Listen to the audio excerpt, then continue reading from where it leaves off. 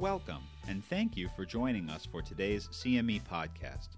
PrimeEd podcasts are dedicated to providing on-the-go clinicians with pertinent, evidence-based primary care content that won't take too much time out of your busy schedule. Information about CME credits and faculty for today's podcast can be found within this activity's landing page on primed.com/podcast. That's PRI-med.com/podcasts. Be sure to also go to this location in order to claim your CME credits after the program. Thank you, and enjoy. Hello, and welcome to PrimeEd's podcast series on pneumococcal immunization for adults. This is the second part of the series.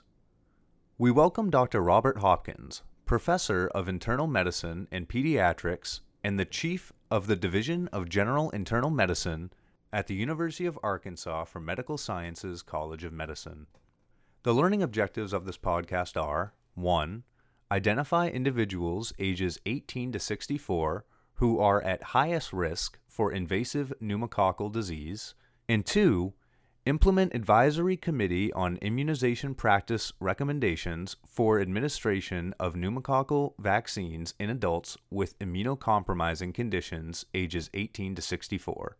Before we get started, let me remind everyone that this podcast is supported by an independent educational grant from Merck & Company Incorporated. For more information, please visit the activity page for this podcast on www.primed.com. This is Dr. Robert Hopkins doing a podcast on pneumococcal vaccination in highest-risk adults 19 to 64 years of age. Pneumococci, Streptococcus pneumoniae, are a common bacterium that can cause human disease.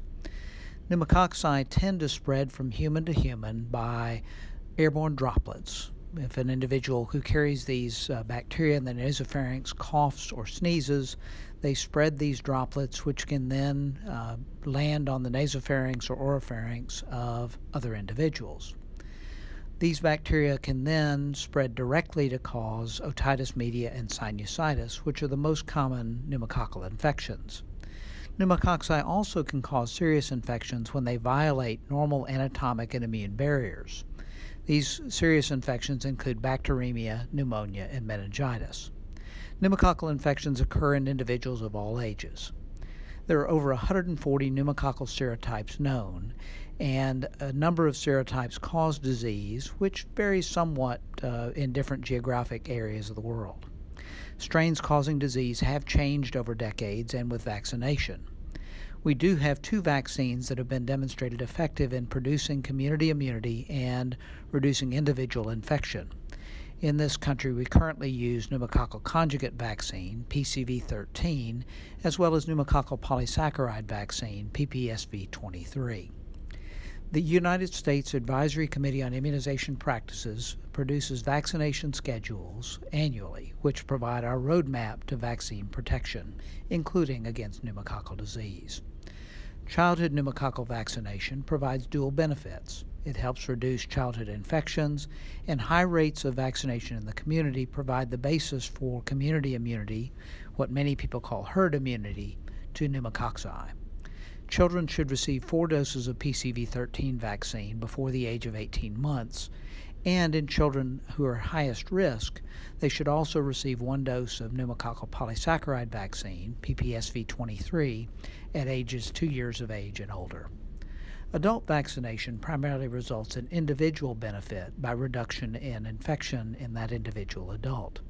The recommendations for adults are quite complex regarding timing, risk, and counseling, and adults can receive 0 to 1 dose of PCV13 in their adult life, and 1 to 3 doses of PPSV23 are recommended.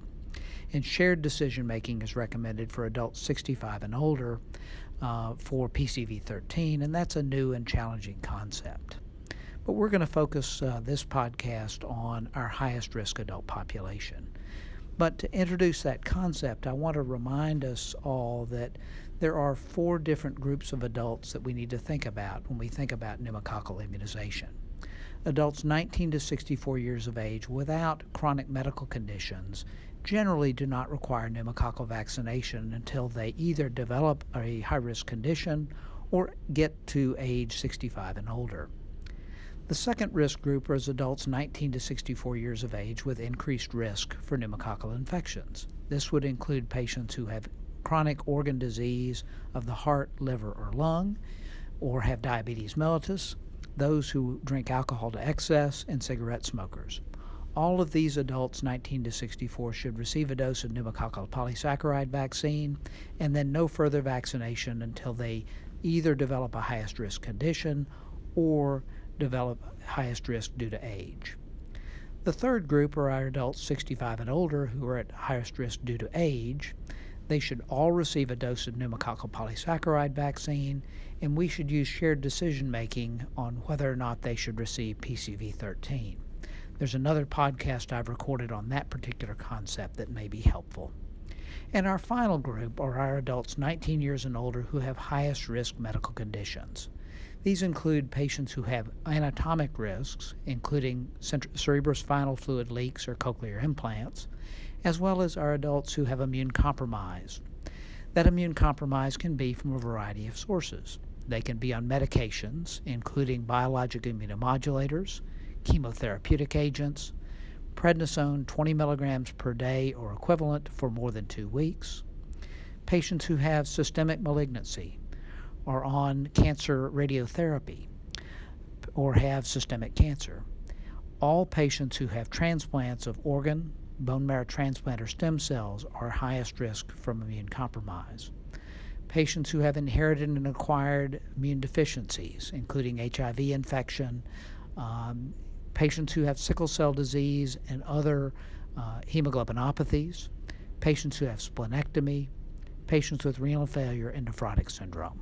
All of these adults are immune suppressed and are at highest risk for invasive pneumococcal infections. Well, when we talk about highest risk, what are we talking about? Well, children from birth to age 18 years of age have, in a number of studies, shown an incidence of roughly 17 invasive pneumococcal infections per 100,000 and a death rate of around 0.2 per 100,000 due to pneumococcal infections. Patients in this highest risk immune suppressed group have rates of pneumococcal infection that go anywhere from 15 to 2,200 invasive pneumococcal infections per 100,000, and death rates that are in the range of 2 to 10 per 100,000, much higher than the childhood rate. Adults 65 and older who are in a high-risk group do have higher rates of invasive pneumococcal infections, but nowhere near the rate for our immune-compromised adults. So when we think about these patients, we have to recognize they are at extremely high risk.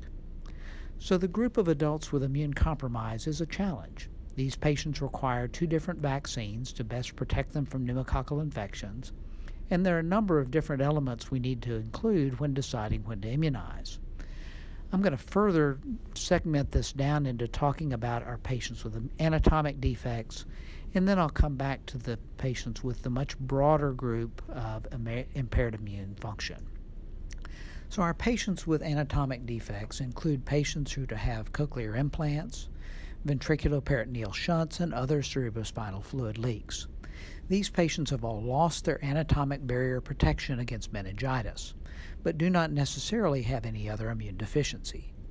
These patients should receive PCV13 vaccine, the pneumococcal conjugate vaccine, ideally prior to the procedure that leaves them without loss of anatomic barrier, but if not, as soon as possible after the procedure. They should then receive a dose of pneumococcal polysaccharide vaccine, PPSV23, 8 weeks later.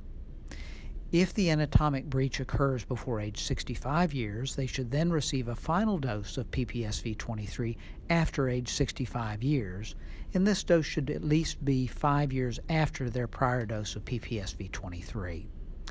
If the anatomic defect occurs after age 65 years, no additional pneumococcal immunization is recommended after the first dose of PCV13 and the dose of PPSV23. So our patients with severe immune compromise are a heterogeneous group. They really fit into 5 relatively discrete subgroups that I'm going to talk about in just a moment.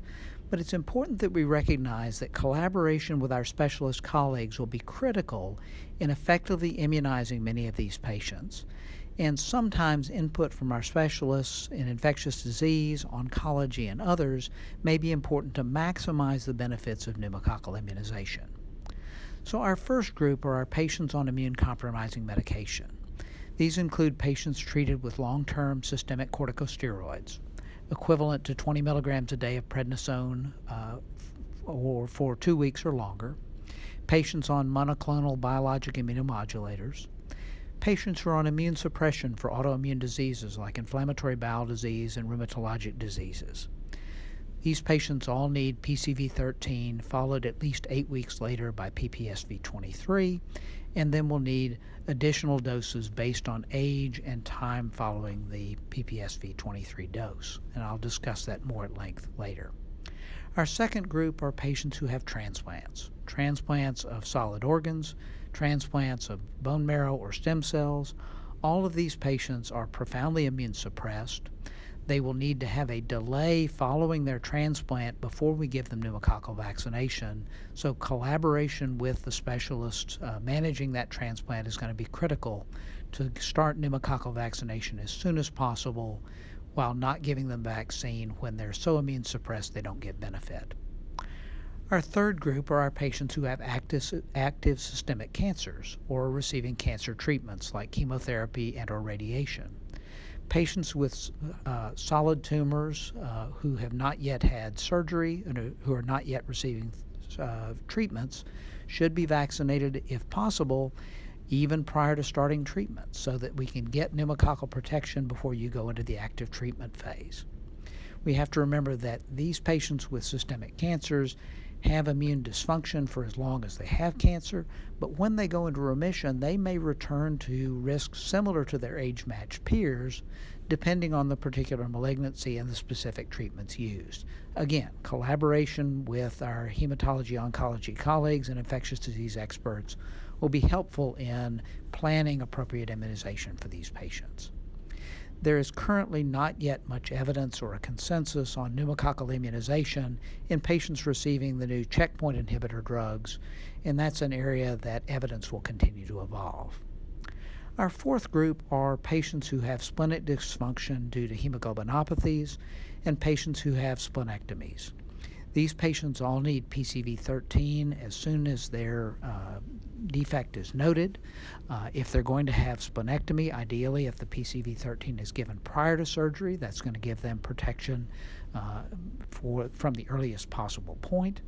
They will then need PPSV23 at least 8 weeks later, and we'll talk about additional doses in a moment. And then our final group are our patients who have nephrotic syndrome and end-stage renal disease. These patients lose antibody from nephrotic syndrome and do not make normal immune responses due to renal failure. They need PCV13 followed by PPSV23. So this is a challenging set of recommendations. So in general, these highest risk patients should receive PCV13 at the time their risk factor is recognized, followed 8 weeks later by PPSV23. If the patient is 55 years or younger when they receive this first dose of PPSV23, they should receive a second dose of PPSV23 5 years after that initial dose, and a final dose of PPSV23 5 years after the second dose, as long as that last dose is given after age 65 years. Patients who are 60 years of age and older at the time they receive PPSV23 should receive a final dose of PPSV23 5 years after their initial dose, as long as it's at least 5 years after the first dose. And patients who become most severely immune compromised, as we've discussed earlier, and are 65 and older at that time, only need one dose of PPSV23 8 weeks after their dose of pneumococcal conjugate vaccine. So to wrap up, our patients with anatomic defects that put them at risk for increased risk for meningitis due to pneumococci, and our patients with severe immune compromise are at highest risk for invasive pneumococcal infections. These patients all warrant pneumococcal conjugate and polysaccharide vaccine to reduce this risk. The maximum number of adult doses of PCV13 is 1.